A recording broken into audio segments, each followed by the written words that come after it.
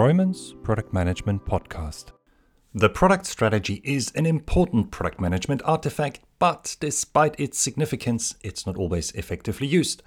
And there are 10 common strategy mistakes I see people make. In this podcast episode, I'll address them so you can avoid them and successfully leverage your product strategy.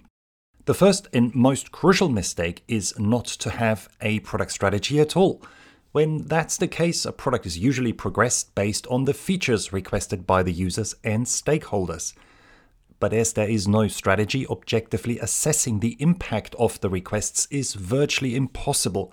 Consequently, whoever shouts the loudest or has the biggest clout gets their features implemented. And this can result in a Frankenstein product, a product that has a horrible value proposition and offers a terrible user experience instead of creating real value for the users and the business. The second mistake I see people make is to focus their product strategy on the portfolio or feature level rather than the product. The strategy is therefore either too big or too narrow. While it can be beneficial to use a strategy that helps maximize the value a product portfolio creates, I generally recommend keeping it distinct from the individual product strategies and using separate artifacts to capture the plans. Take a productivity tool suite like Microsoft Office or Google Workspace. If I was in charge of such a portfolio, I would use an overall strategy for the entire suite and separate product strategies for the individual tools like Microsoft PowerPoint and Google Slides. Using, however, a strategy that focuses on one or more features is not something I would advise. Take PowerPoint and Slides to stay with the previous examples. Having a strategy that covers, say, the ability to persist and retrieve slides is usually neither necessary nor helpful. Instead, it creates additional overhead as the feature strategies have to be updated and aligned. Now, if you find yourself struggling to come up with an effective strategy for an entire product, then this may indicate that the product has grown too big and has become too heterogeneous. Instead of introducing feature-based strategies, consider unbundling one or more features and creating product variants. This will result in more focused products with clearer value propositions, as I discuss in more detail in my book, Strategize. Mistake number 3 is to use an incomplete strategy.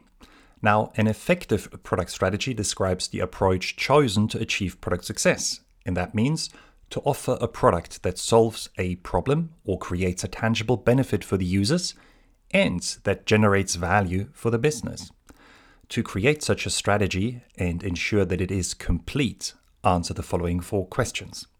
First, who are the product's users and customers? Second, what is its value propositions? Why will people want to use it or pay for it?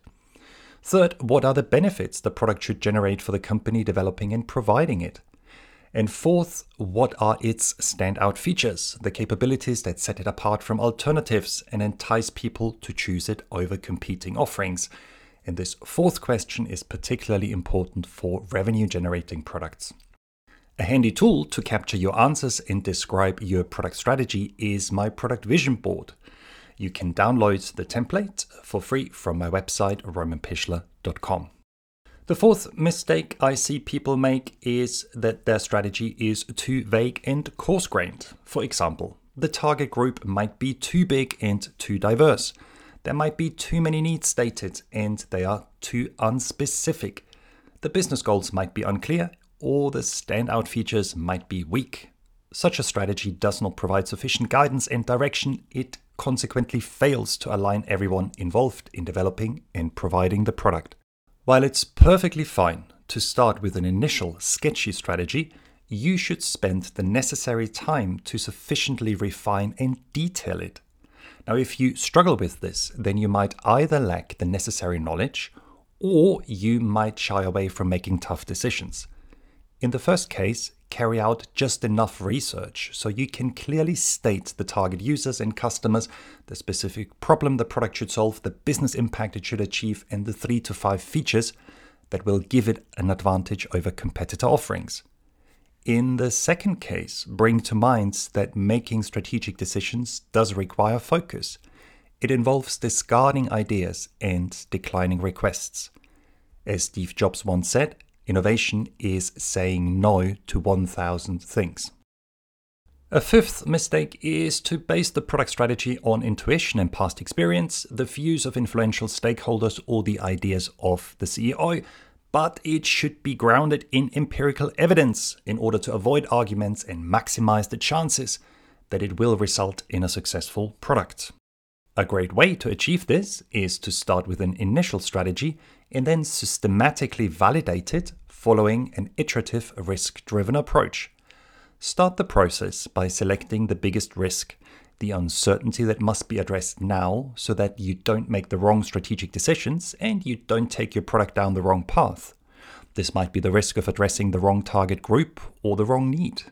Next, determine how you can best address this risk, for instance, by observing target users, interviewing customers, or building a prototype. Carry out the necessary work and collect the relevant data. Then analyze the results and use the newly gained insights to decide what to do. Ask yourself if you should stick with your strategy, that's a persevere in lean startup speak, significantly change it, that's called a pivot, or stop the innovation initiative and kill it. If you decide to pivot, then rework the strategy and restart the validation process. If you decide to persevere, update the plan and select the next key risk. Carry out this process until your strategy no longer contains any significant risks and you have sufficient data to show that it is likely to result in a desirable, feasible, viable, and ethical product. Mistake number 6 is to work with a disconnected strategy. As I've mentioned before, the ultimate purpose of a product strategy is to offer a successful product, a product that creates value for the users and the business by offering the right user experience and the right features. To achieve this, the product strategy must direct product delivery. It must be connected to the product backlog and help determine which functionality is implemented. It's therefore a mistake to treat the product strategy in isolation and not connect it to other plans, especially the product roadmap and backlog. In the worst case, a chasm between strategy and delivery exists. Strategic decisions are not translated into tactical ones, and insights from product delivery aren't used to evolve the product strategy. To avoid this issue, adopt a holistic approach and systematically link your strategy, roadmap, and backlog. You can achieve this by following my product strategy model. And in my model, the product strategy directs the roadmap and the roadmap guides the backlog. At the same time, bigger product backlog changes can trigger roadmap updates, which in turn can lead to strategy adaptations. And I explain this in more detail in the podcast episode, My Product Strategy Model. Mistake number 7 is to view the product strategy as a fixed plan that simply has to be delivered, rather than a fluid one that will change. As your product develops and grows, as the market and technologies evolve, you must adapt the product strategy. Otherwise, it won't be any longer a valid, forward-looking plan that offers effective guidance. You should therefore take the necessary time to regularly inspect and adapt the strategy, at least once every 3 months as a rule of thumb. Asking the following questions will help you with this. First, what do the key performance indicators, the KPIs, tell you about the value your product is creating? Are you on track to meet the needs and business goals stated in the strategy? Second, are there any new technology, regulatory, or social developments that you should respond to by adapting the strategy? Third, is your product still sufficiently differentiated? Does it offer a clear reason for people to choose it over alternatives? And fourth, are there any significant business changes that affect the product strategy? For example, has the business strategy changed? Now, the most amazing product strategy is useless if people don't buy into it and follow it. It's therefore a mistake not to secure the support of the key stakeholders and development team members. To avoid this issue, generate the necessary buy-in by involving the individuals in the strategizing work. A great way to achieve this is using collaborative workshops and choosing a decision rule such as unanimous agreement or consent. This does not only increase the chances that people will support the strategy, it also allows you to leverage their expertise in order to make the right decisions. While you should aim to generate as much support as possible, be careful not to appease people or allow individuals to dominate the decision-making process. Instead, search for a strategy that maximizes the value the product creates and at the same time attracts as much support as possible. Deciding together does not mean that everybody gets their way or is necessarily super happy with every single decision. It means finding a strategy that achieves product success and attracts as much support as possible. And I explain more about this in the episode called Making Effective Product Decisions. The ninth mistake is a lack of effective ownership. It's not uncommon in my experience that the head of product, also known as Director of Product Management, VP of Product, or Chief Product Officer, owns the product strategy and has the final say on strategic product decisions. While this can be an effective temporary fix, I regard it as a mistake when it becomes a permanent solution.